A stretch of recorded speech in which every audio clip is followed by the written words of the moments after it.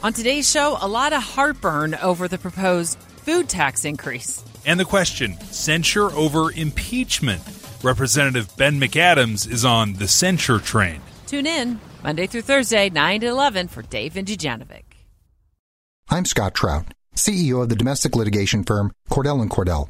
We help men deal with the life changes triggered by divorce, such as child custody and property division, among many others. But life changes also occur after divorce. These changes can make parts of your existing court order irrelevant or harder to follow. If you feel a modification to your court orders might be necessary, talk to us at Cordell & Cordell. We're a partner men can count on. Contact CordellCordell.com, 1065 East Hillsdale Boulevard, Suite 310, Foster City, California, 94404. Welcome to Ideation Collective. I'm Jess Larson. Today on the show we've got Max Brown. Max is an author, he's a speaker, he's done 3,000 keynote speeches around the world, he's a consultant to Fortune 500 companies like Southwest Airlines, American Express, 3M, GE. When you look at engagement scores or engagement levels of people and the way they feel about their work, there actually is a huge gap between what managers and leaders think they're doing and how people are experiencing it. And how to close that gap. And it really comes down to not just putting nice posters on the wall that talk about what we do, but actually creating systems to support those actions and those words on the wall, right? And that creating a system is really hard to do because we typically say, well, no, we could never do that. I mean, we really do trust everyone, but and then we have 15 ways that we don't trust them, and we make them sign a paper at the end for why we don't trust them. This is another episode of our Innovation and Leadership series where we interview rocket scientists, pro athletes, Hollywood filmmakers, and a wide variety of other high achievers. If you like what you hear, we're also going to be releasing exclusive bonus materials like PDF checklists, reports, and presentations, but only for members of the collective. If you're interested in those, as of this recording, you can still join for free on the Ideation Collective website, which is icollective.co/free. Again, icollective.co/free. Also, before getting rolling, we want to invite you to consider helping the charity our founders started called Child Rescue. We work to combat child sex trafficking in the United States and abroad.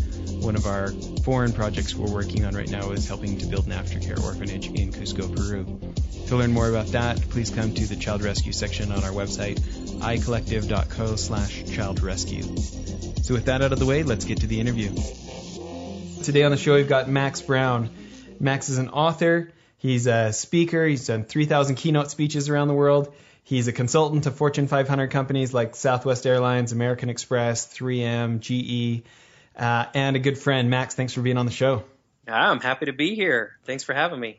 So you've done a bunch of different things. I want to talk about all sorts of things you've learned, but I kind of want to start with your book, Leadership Vertigo.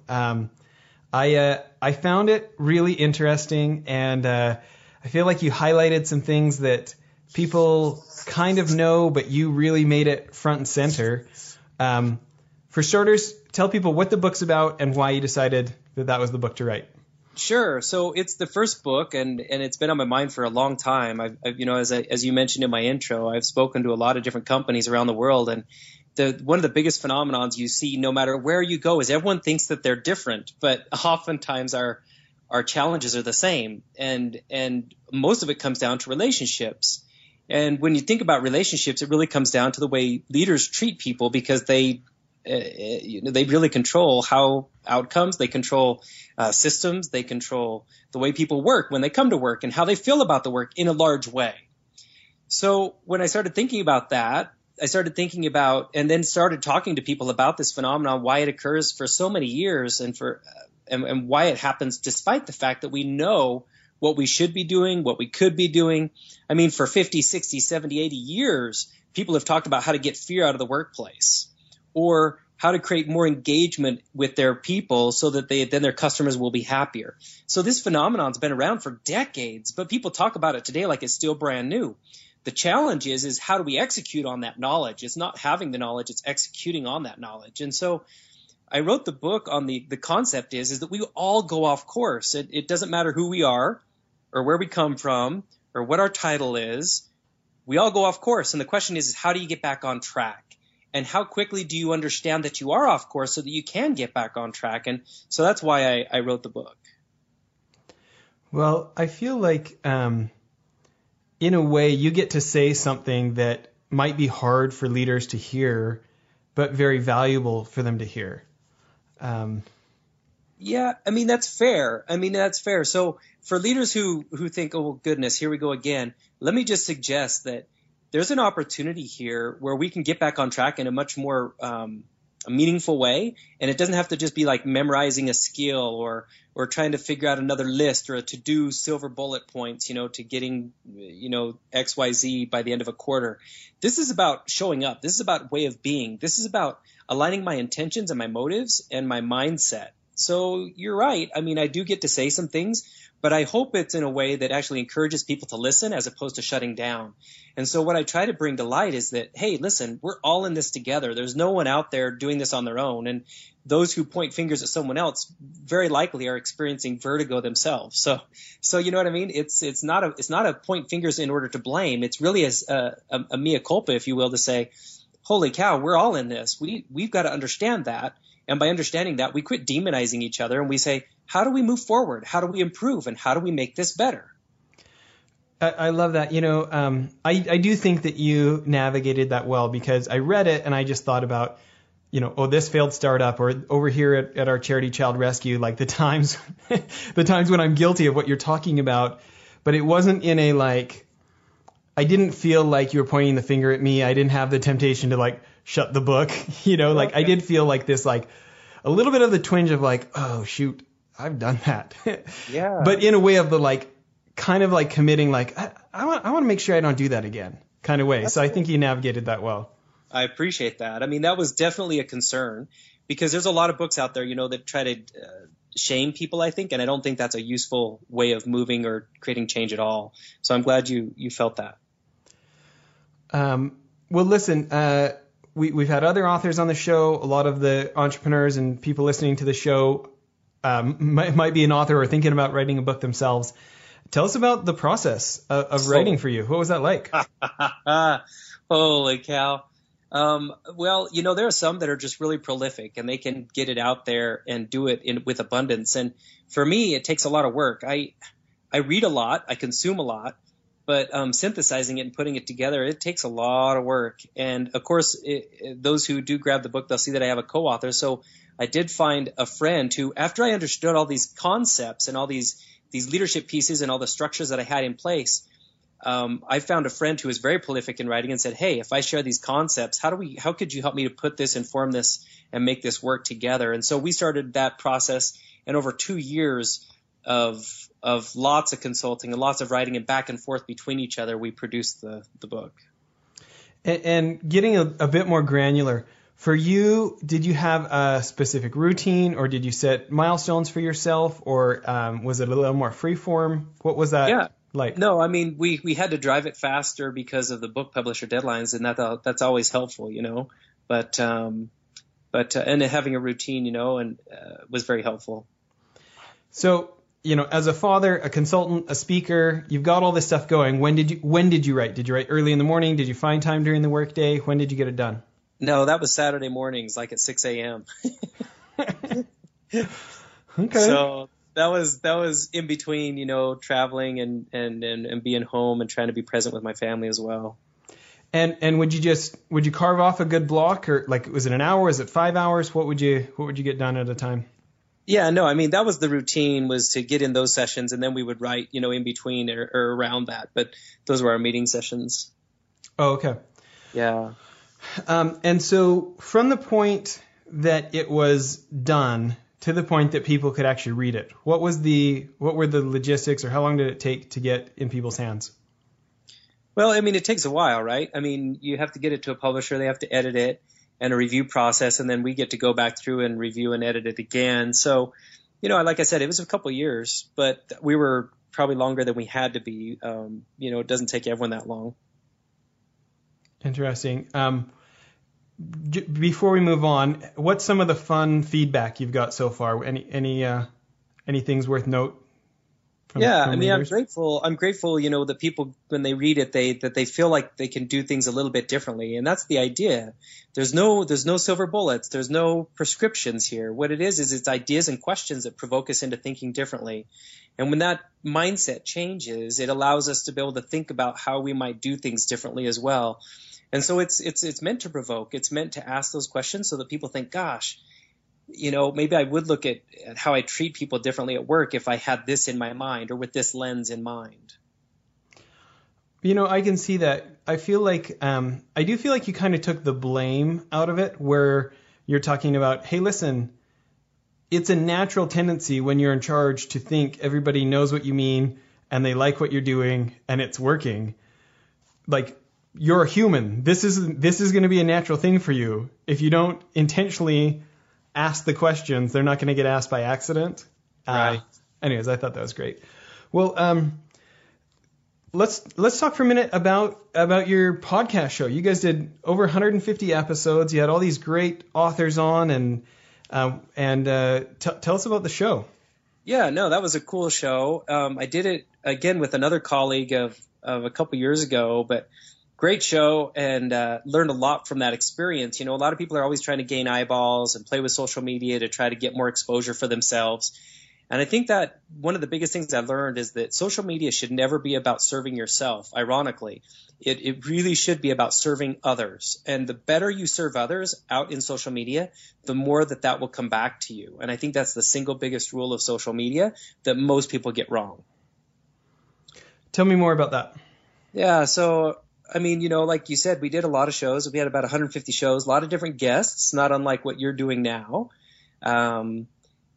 And we interviewed a lot of people, but the ones where we got, thousands of downloads, because we were getting about 40,000 downloads a month of the show, and it's still available on iTunes out there. Real Recognition Radio, right? That's right, Real Recognition Radio, with a lot of different shows. But the coolest shows and the places where we got the best listeners participating or wanting to listen to the entire show were specifically when our guests were more abundant. They were more willing to not just think about themselves, but to talk about how to add value to the community and to the world, and not just trying to bring value to themselves. Does that make sense? Mm. And that was a big deal. It was a really big deal. There were times when I would get on during a break. So we had breaks during the show where I would talk to our guests and say, how do you make this add value for the people who are listening today, as opposed to just always promoting yourself? Yeah. And those who naturally knew that were just amazing. And the shows would just flow, and they flowed really, really well in a way that I think that listeners naturally enjoyed listening to those shows as well. It sounds like they were contagious as a result. Oh, it's totally true. Totally true. Some amazing people that come to mind that just flowed because they didn't care, that they were out there just sharing with the world what their heart felt and trying to bring it out regardless of what it brought back to them. Any guests that come to mind specifically? Oh yeah, for sure. Like Brené Brown.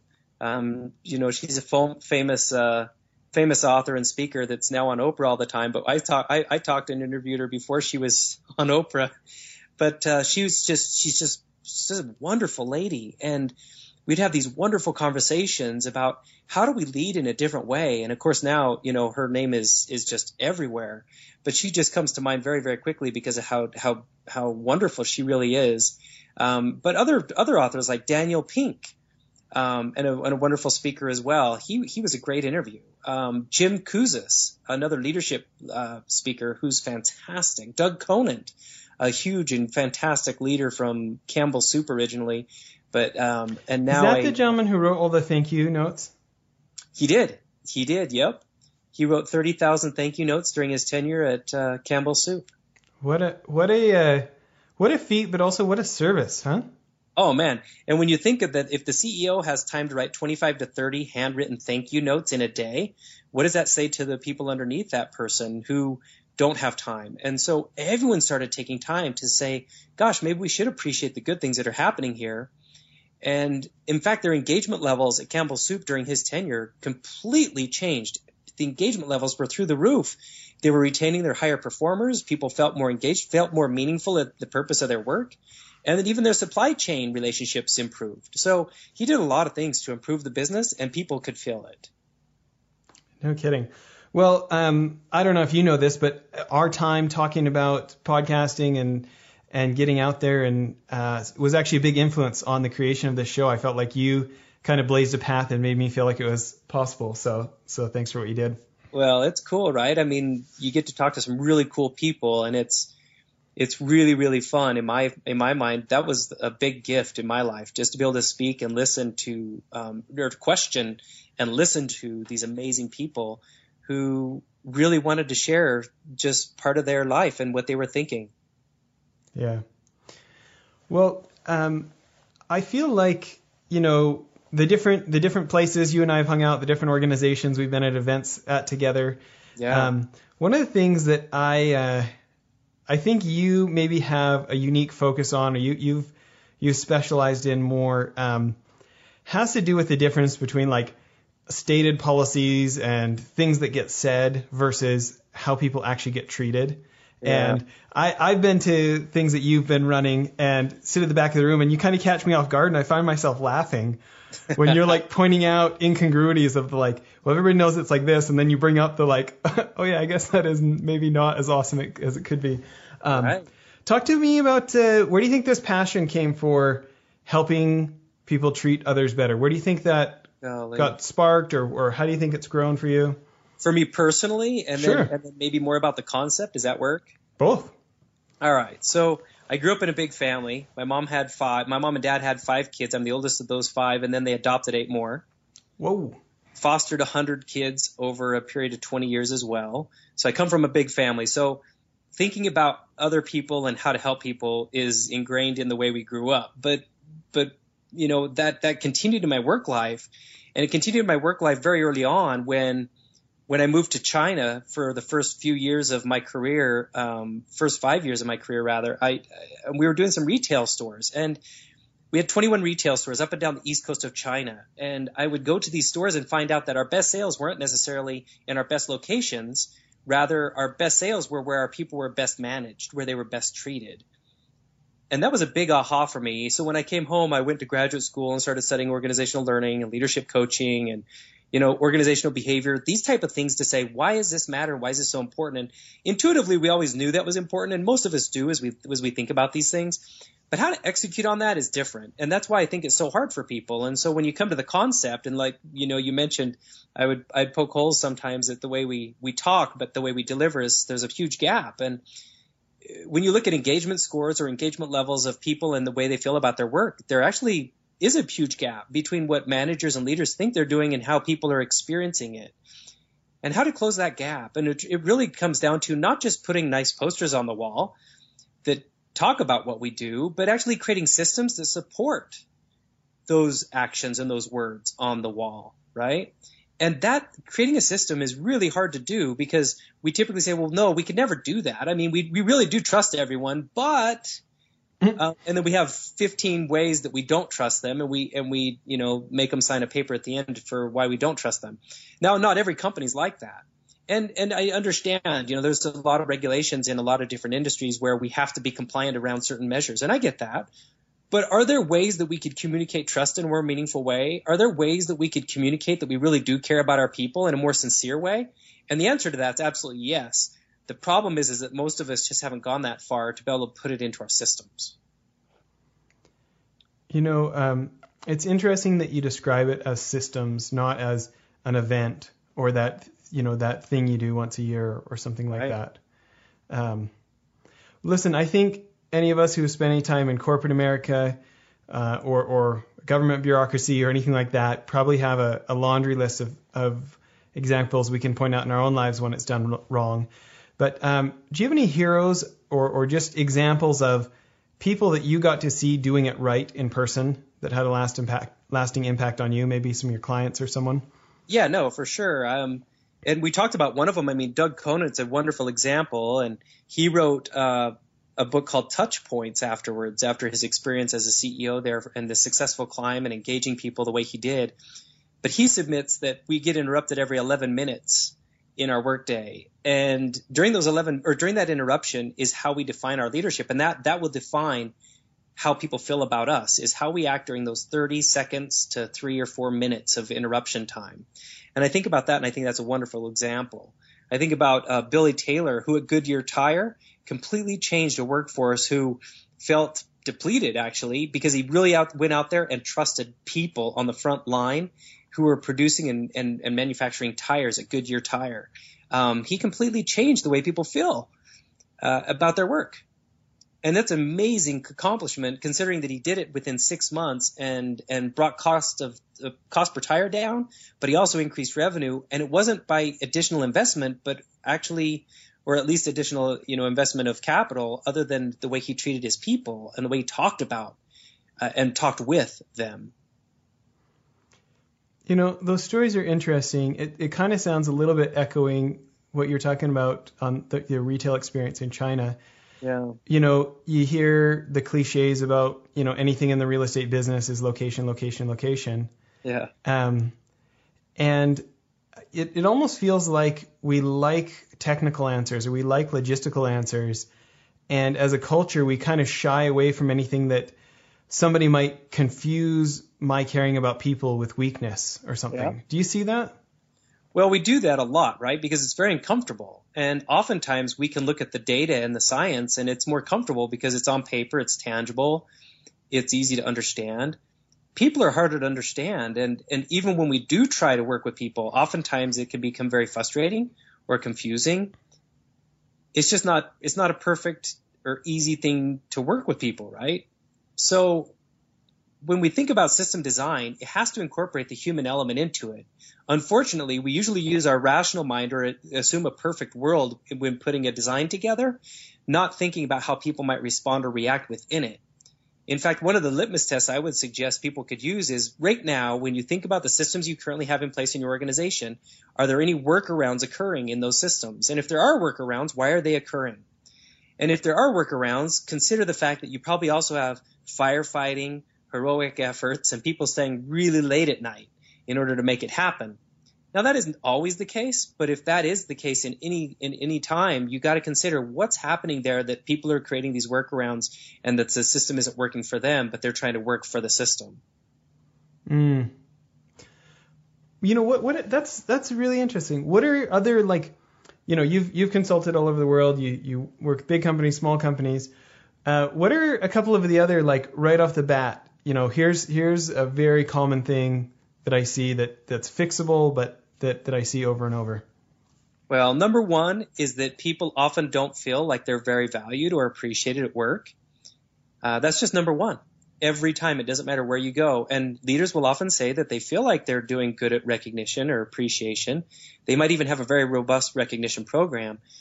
But the execution of that, it can be tricky. And to be honest, a lot of people actually would just wish that their boss or supervisor would simply acknowledge them for a job well done above all else.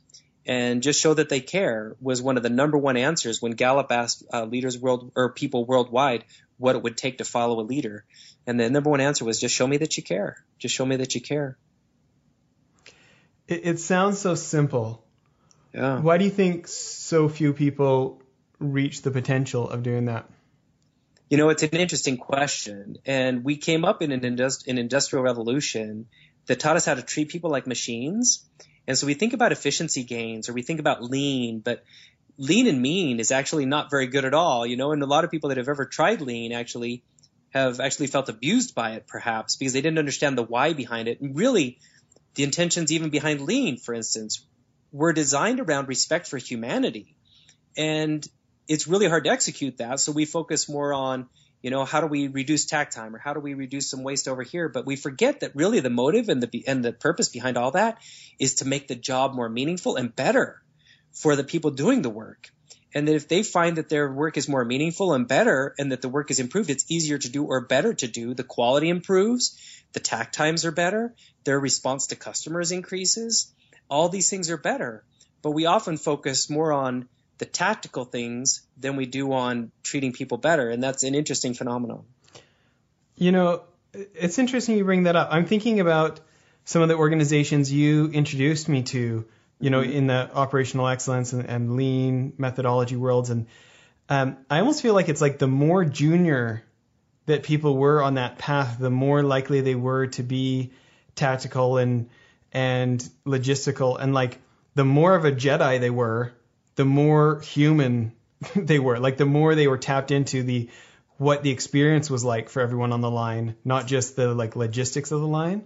Yeah, no, and to be fair, there is a maturity continuum to this. You almost have to go through those first few steps in order to understand why those other steps later down the road are so important.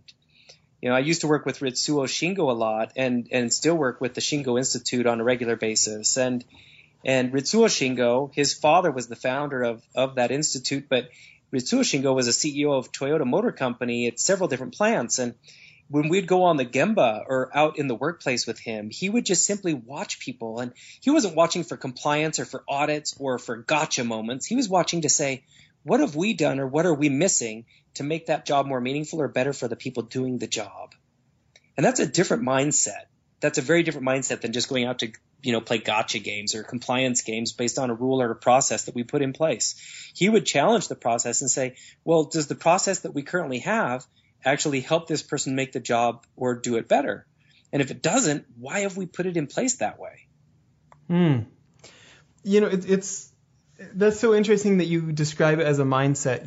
On that week in Japan where I was over there with him, I think about his stories of that time, running Toyota in Japan running Toyota in China, and like really him setting the example of what's this like for everyone else, what I'm doing, where he's a president of the company for the whole country, and he moves his desk in to the same office with his vice president to share an office. And he's going off and visiting those dealerships, and they're trying to put him in the 5-star hotel while they all go to a 2-star hotel. And he just won't let them. He just cancels the reservation and goes and stays where they're staying. Yeah. And it wasn't I didn't get the feeling of like, oh, look at me, I'm sacrificing for the business. I got the sense of like he was really dialed into what is the effect of my decisions? What am I showing everyone? What am I teaching to people? How am I relating to them with what privileges I choose to take or not take? Absolutely. It's a different mindset, and it's a philosophy. It's a way of being, right? He would go out and he suggests that you need to spend at least 50% of your time where the work is happening.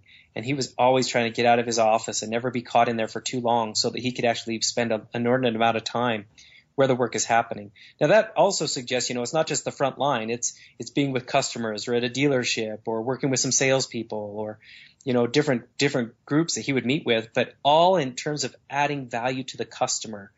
It's interesting. I often ask a question to audiences in the keynotes to say, how much of your time is spent creating value for the customer and how much of your time is actually spent just covering your backside?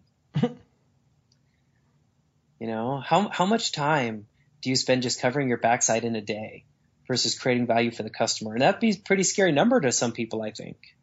Yeah. Let's talk about keynotes for a minute. You've done so many. What has been the evolution, or what do you feel like now that you've done 3,000 keynotes? What do you feel like you learned in that process of doing that many? Oh man, now we're switching gears to speaking and the pulling the curtains back, if you will, and talking about it. So I think the main thing is it's just like the audience you have in those podcasts or the guests that we'd have on our shows. Yeah. The people who are abundant and are trying to create value and add value for the audience are the ones who are actually able to move people. And those who are more worried about what they're like or how they're showing up or what people are thinking about them, when you start thinking about yourself on stage, you actually reduce your capacity for being able to communicate, at least in an effective way that touches hearts. So how are you adding value to those who are listening is really key. So for you, what's an example of that? What's an example of how you add value? Well, what I'm thinking about is, how do I share a story that would be meaningful for this audience that would also be able to provoke or create a different way of thinking? So I'm always trying to figure out what can I do, and so that's why I talk to people or I meet with them far in advance of to prepare for the keynote, and I can understand a little bit about what their pain points are and what they're thinking and why they're thinking that way, so that I'm actually speaking with them actually as opposed to them, which I think is a big distinction. So while I'm doing a lot of the speaking, I'm tapping into mindsets that are out there in the audience as opposed to just thinking about how everything in a pristine and perfect world that I don't have to deal with in their world should work, right? Which doesn't make sense because there's a lot of patronizing comments that come from a stage if you're not careful about how you speak with people. That's great advice. I think a lot of people recognize that public speaking skills, that they scale across all sorts of other platforms, and that if you can get good at public speaking, it will help with leadership and sales and all sorts of different parts of business. And there's people who are interested in speaking. And so often the advice that people get is just speak more, right? And that's great, more stage time. But I think what you just brought up about meeting with people significantly in advance and like spending real time understanding their concerns and what they're going through is a huge advantage. Any other nuggets, any other advice for someone who's wanting to become a better speaker that you think maybe isn't just the average advice they get all the time? Well, ironically, I think that people who want to be a better speaker, in addition to what you said about getting more speaking time, they need to be better listeners. You have to be a better listener if you want to be a good speaker. You just do. And those who are arrogant or, they speak from the stage and then they come off and they come across very arrogant, I think that they reduce their ability to be able to not only connect with people, but also in order to learn and to be able to continue to add value in the future. So for me, when I come off a stage, I'm really anxious to be able to listen, to be able to shake hands, and then to listen to understand. And then today, for instance, prior to getting on this show today, I was talking to a client and just talking about what are their needs for 2016. And we're looking at all kinds of different programs and ways that we can think about how to add value. And one of the ways I asked them to do that is by sharing a couple of the stories, share with me some of the pain points that they're thinking about, and then how we might be able to think of how to address those things, not just from a what to say standpoint, but what can we do to back it up standpoint as well. But if you want to be a good speaker, you should listen more. It's interesting. It almost feels like counterintuitive advice, but I can see how much it would inform what you speak about, right?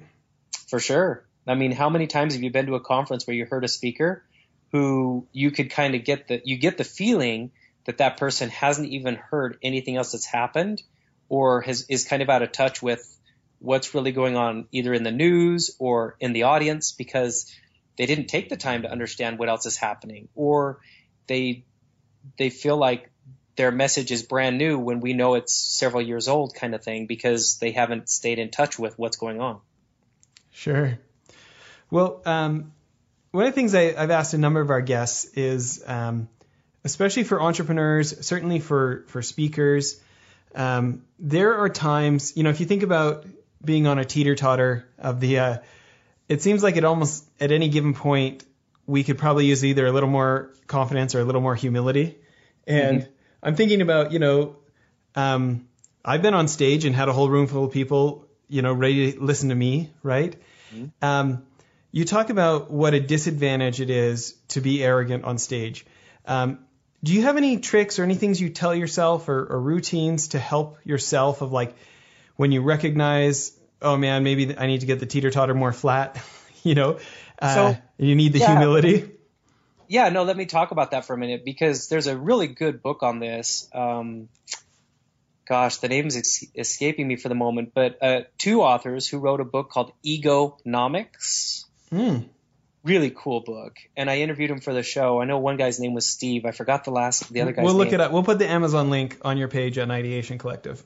Yeah, thank you for doing that because these guys are really cool and they're really good people. But one of the things that I talk about that I learned from them was, listen, arrogance is on one side of a spectrum. So if you drew a horizontal line and on the right side you put arrogance and on the left side, the far left side, you put no confidence.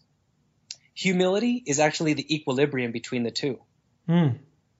So I think some people get confused. They think humility means no confidence. They think humility is weakness, and that's absolutely not true.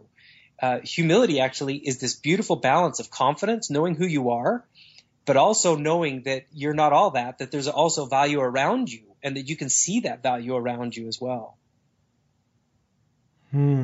So that's really important. And so when I'm talking or when I'm getting prepared to talk and to present, as I'm listening to people introduce me oftentimes, not only physically I get on the balls of my feet so that I can actually ground myself. So I get that energy going and I think about where I can and how to be present. But I try to shut out everything else around me so that I'm just very present with this audience today. And what I'm thinking about is how grateful I am that I get to be there, and that I'm grateful that I get to share a message, and that I'm grateful that I prepared, that I could be able to share this message with someone today. And then I lead with questions, because I don't think it's right to go out there with just a prescription, but that's just me, of things that only I think could work, because there's so many people out there in the world who have been successful in so many different ways. And then they, have you ever seen those folks, that they become successful in their one way. So they say, this is the only way you can ever get rich, but that's not true, right? There's lots of different ways to be successful. And even success doesn't necessarily have to be defined by monetary means either, right? So I would rather go out there and say, hey, how do we patch into this? How do we make this meaningful? How do we add value so that people feel like I can do better today as a result of hearing some of those things, not because of what Max said, but because of what it does for me inside of me. Well, it sounds like, just as you're saying it, it makes so much sense on why that would be a magnetic way to go about things. Well, shifting gears again, I kind of have this theory that like business can be broken down into have something awesome, figure out how to attract people to want it from you, and not have the human systems break down to deliver those, around both those things. Right. And when you think about your work being a consultant, there's a lot of people that would like to have the 3Ms and the GEs of the world as their clients. What do you think it is about the way you've gone about things that you've been able to get clients like that? Oh, man, that's a good question. I think, I'm not very good actually at marketing myself. And so I don't know that I'm the right person to offer this advice at all. I think the first focus is simply to just say, how do we add value and how do we do it in a very grounded, meaningful way? So that's been my way of being. And it's been more the word of mouth of the one satisfied customer has been able to. That's right. And then they share it with someone else and they share it with someone else and it kind of spreads. And I've been very grateful that I get to do that. So I have a lot of clients that come back, and that's very nice. Well, two things that you brought up, actually. There's a McKinsey study out there that talks about how someone is, when it comes to recommendations and purchasing, that if they receive a cold recommendation versus a recommendation from someone they trust, right, that the numbers show it, they're 50 times more likely to purchase, 50. Yeah. From when the recommendation comes from someone they trust. So no wonder that works for you. And then the other one is that a previous customer is 7 times more likely to purchase from you than someone who hasn't purchased from you in the past. Yeah, that's nice. So it sounds like those things are both going in your favor. Well, it makes sense though, doesn't it? If you're trying to do the right things and you're not hard to work with, people want to work with people that aren't hard to work with. And I really try hard to be someone that's very easy to work with. And even when they ask me, to spend extra time with them, I really try to do that. And I haven't always had time to do that, but I've really tried to be very selective about who I work with so that I can spend quality time with each of the clients that I do work with. In addition to quality time, are there any other tactical examples of that, of how you make yourself easy to work with? Golly. Response time on emails, what is it? Well, response time on email is tough. I try to do that, but it is hard. And no, it's okay if it's not that. No, I wouldn't profess to be very the best at that. I try to be better at it all the time. But because of the influx of emails and travel schedules, sometimes it gets hard to get back to people because I've got them, piling up. I know there are some people who do that much better than I do. Is it just how present you are with them when you're with them? What would be? No, I think that's a big component of it, and being willing to just listen, right? So I just don't think there's that many people. Well, I wouldn't say that. I would say that there are some people out there that are not comfortable out there listening or trying to figure out some of the smaller or the stories that maybe I get really curious about. So I was in Ireland working with a shop floor, and this young lady was kind of standing over in the corner, and I went over and started speaking with her, and her colleague kind of nudged her and said, "Come on now, show him what you've done." And she showed me how she had created this new way of manufacturing on the line that saved them hundreds of thousands of euros a year because of one little idea that she had brought up. And I thought, gosh, what if I wouldn't have went over and just had this conversation? I would have never known that. And it would have been very easy to just walk that floor without having that conversation if I would have just stayed by, the shop manager, the general manager and just walked around but not asked those questions. I would have missed that. And those are the little things that I try to capture because I think that's the essential part of what we should be doing is listening better to those stories that we'd often miss. I actually feel like that's a bit of a theme that you've been touching on as we've been talking. I think about myself, some of the people who have had the biggest influence on me have been the ones who have listened to me so fully. Yeah. And very often they are these kind of self-forgetful people. Yeah. And many times they're very accomplished, but they're like not in it for them, and it almost seems like that leads to curiosity. Like it helps them be curious, and think about leaving those times when you've been so fully listened to. It's like a life restoring, filling kind of thing, isn't it? Well, it is, and being present with someone is one of the biggest gifts we can give someone. I mean, that really is one of the biggest gifts you can give someone is just simply being present with them. And I'll never forget the day that my own daughter, told me that I should put my phone away. And now I can't do that all the time because I do have work to do, right? I do have work to do just like all of us. But this day was different because I had promised her that I would put it away and that I would actually just play with her and her brother that day. And instead I started doing work. And she was about 4 years old at the time, and she's like, "Daddy, would you please put that away?" And she asked me 3 times, finally sitting in my lap, trying to get me to put it away. I finally put it away, and she goes, "Dad, thanks for listening." Never forget that. I'll never forget that. And being present is really one of the best gifts we could ever give another individual, another human being. And it's one of the things that we don't get a lot of. So when you do it, like you said, these people become really important in your life. I was talking to an executive the other day who pulled a note out of his wallet. And this little note, it was just a little card. And on the back of this little card, it had, "I just want you to know that you matter." And it was from his 4th grade teacher, 1963. What? Yeah. And he had it in his wallet. "I just want you to know that you matter." It's amazing how much, both you and I have, done these things with corporations that have enormous budgets to help with employee engagement and, customer interaction, and stuff like this. Yes. And how things like that aren't expensive often run circles around the expensive things, isn't it?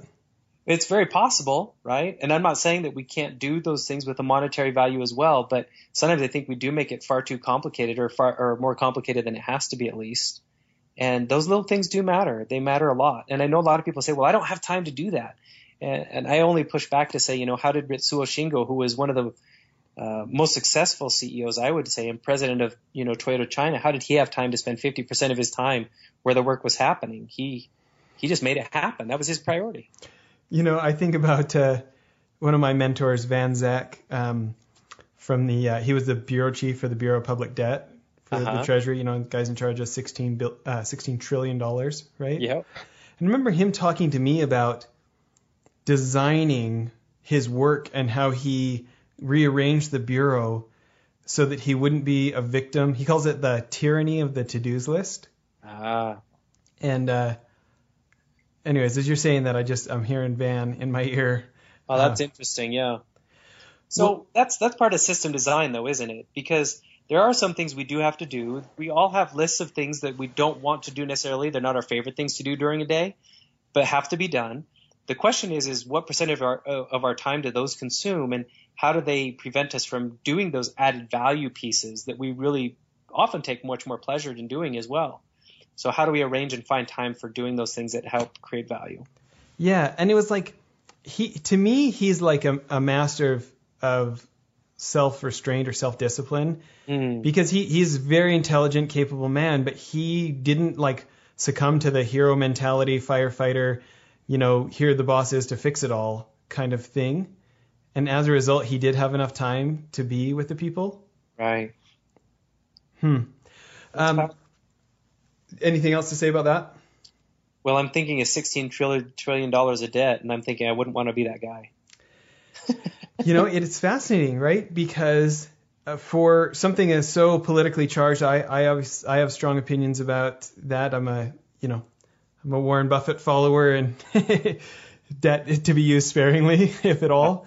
And yet he didn't get a set policy. He was just the guy in charge of making sure it was done most correctly.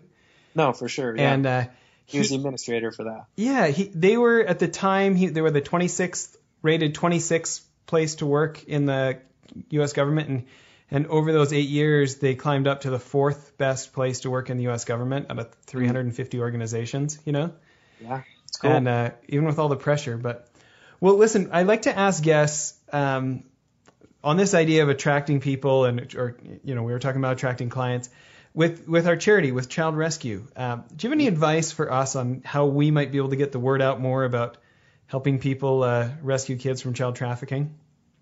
Well, as you know, this is something that I care about deeply as well. And so I think that was one of the first conversations you and I ever had was about this topic. And I feel deeply about this as well. One of the things that gets me more motivated, and when I think about what engages me or gets me involved, is when I understand stories. And as we all know, stories are a very powerful way of communicating messages. And oftentimes, and unfortunately, when we share statistics with people, not only are they overwhelming, and we need them, I'm not saying that they're not important, but they almost get overwhelming, and we almost just take them out of our mind. But when you focus on one individual, one person, one human being, it actually changes the way we feel. And oftentimes we feel like, okay, now there's something I can do about that. I can do something about that one person. I can't do anything or everything for the millions of people suffering today, but I could do something for that one person, and that motivates me to try. As you're saying that, I'm thinking we're trying to get some film crew down to this aftercare orphanage in Cusco, Peru. We're trying to expand to go film and help the kids feel more real when we come do the fundraising campaign this year. But just as you were saying that, I thought, maybe it shouldn't be about the orphanage. Maybe it should just be a series of stories of the individuals in the orphanage, Yeah, it's a careful dance, right? Because these kids have come from a really tough situation, and playing or recording their stories has to be done very carefully. Yeah, it's a super valid point, and there's certainly individuals involved in this cause that almost re-exploit the kids or reignite the PTSD, right? Yes. And I'm thinking about one girl specifically who, now that she's graduated from the program, we were able, the groups that we work with were able to fund her going to post-secondary school to become a baker. And she's decided, rather than to go get a professional baking job, she's just going to stay at the orphanage and teach all the other kids that skill set. And it's kind of an inspiration. I'm thinking, might be a great story to profile. Yeah. So, I mean, and that's the key, right? Is understanding what are those stories that you can tell that help motivate and help people understand. I was in India once speaking, and after my presentation, I had some time, and I have a friend who regularly goes out to a camp, much or not unlike what you're describing here, where they teach skills to young girls who have been caught up in the slave trade, and they've taken them out of that trade, and they've created this compound, if you will, where they teach them new skills, like you said, baking or sewing, or some of them they're even teaching some computer skills, depending on the situation. And I went out there to this place and we got to help in distributing food and just listening to some of the stories. I was grateful to be there, and I witnessed some of the most amazing smiles and people who just radiated this love, you know, that you just can't imagine, like, the things that these kids have gone through and how unfair some things really are, how evil some people really are in this world. The thing that struck me almost to my core was when they would hang on to, like, we would give them a can or a cup or a bottle, and that afterwards they would want to hang on to it because that was now a treasured possession that someone had given them, as opposed to just a piece of trash. You know what I mean? But learning those skills and teaching these girls how to have these skills was a profound experience for me, and I'll never forget it. I'll never forget being there, and I'll never forget they actually asked me if I wanted to just share a message, and I didn't even know what to say, really. Actually, I was so humbled to just be among them, and they sang a song to me, and it profoundly impacted the way I feel and the way I feel about how we treat each other. And it didn't change my world. It just reinforced a world that I already believe, that we have to be able to help people in a very, very meaningful way. We can't just allow these statistics out there to make us numb to what's really happening. And so I encourage, when you do go get those stories, to think about how you can be mindful of sharing that story, but like you mentioned eloquently as well, but just not exploiting the person who's been through so much already. Yeah, I'm just thinking about my parents and some members of our board who have been down and to meet the kids in person and other places that I've been. Yes. And that there's something personal there. We're actually going to be organizing some trips so more donors can come meet the kids in person and let them know, hey, there's people countries away that love you too, kind of thing. Right. Well, thanks for sharing that. Before we close off here, we're always asking for book recommendations. I feel like we've got some great ones so far. Are there any others you'd want to put on the list? Yeah, for sure. A favorite of mine right now is Creativity Inc. by Ed Catmull, CEO of Pixar, right? I'm literally halfway through it right now, and I'm loving it. You enjoying it? Yeah. It's a great read. So enthusiastic, right? Totally. And really thinks about things in a very meaningful way, which I really love. Another one that I really enjoy is The Happiness Advantage by Sean Aker. Great read, and also full of really good substance, which is a lot of fun. Simon Sinek's book on Leaders Eat Last, I think, is a really great book. And there's a lot of good reasoning behind why he writes the way he does, which is very helpful.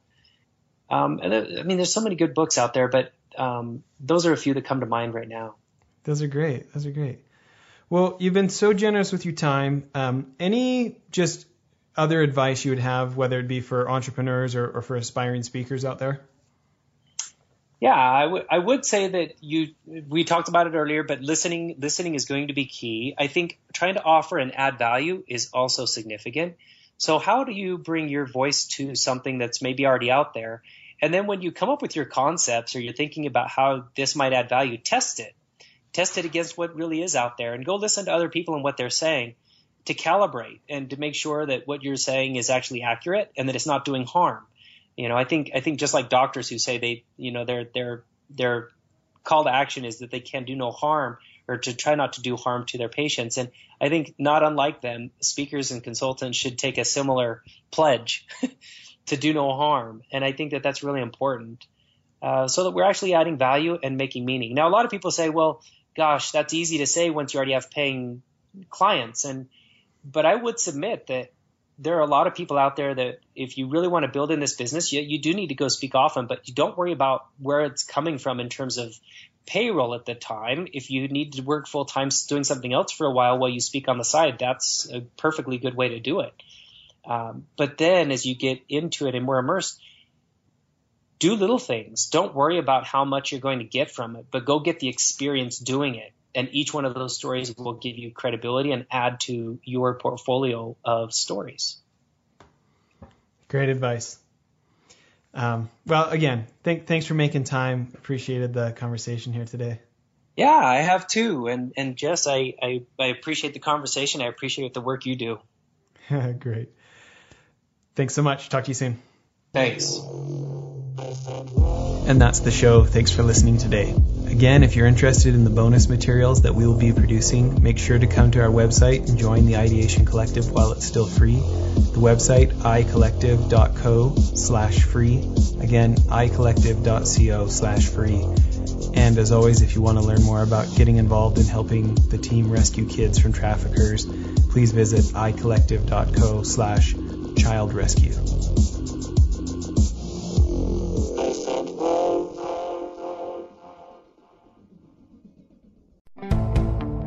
Now's the time to find your color, your paint, and everything to get started during red, white, and blue savings at the Home Depot. Transforming your room is easier than ever. With the best deals online and in-store, you can confidently select your color and the tools for your next paint project. Get a colorful new experience and the right paint for the right price. Save $10 on 1 gallon and $40 off 3 and 5 gallons for a limited time only at the Home Depot. More saving, more doing. Limit 25 gallons per household. See store for details.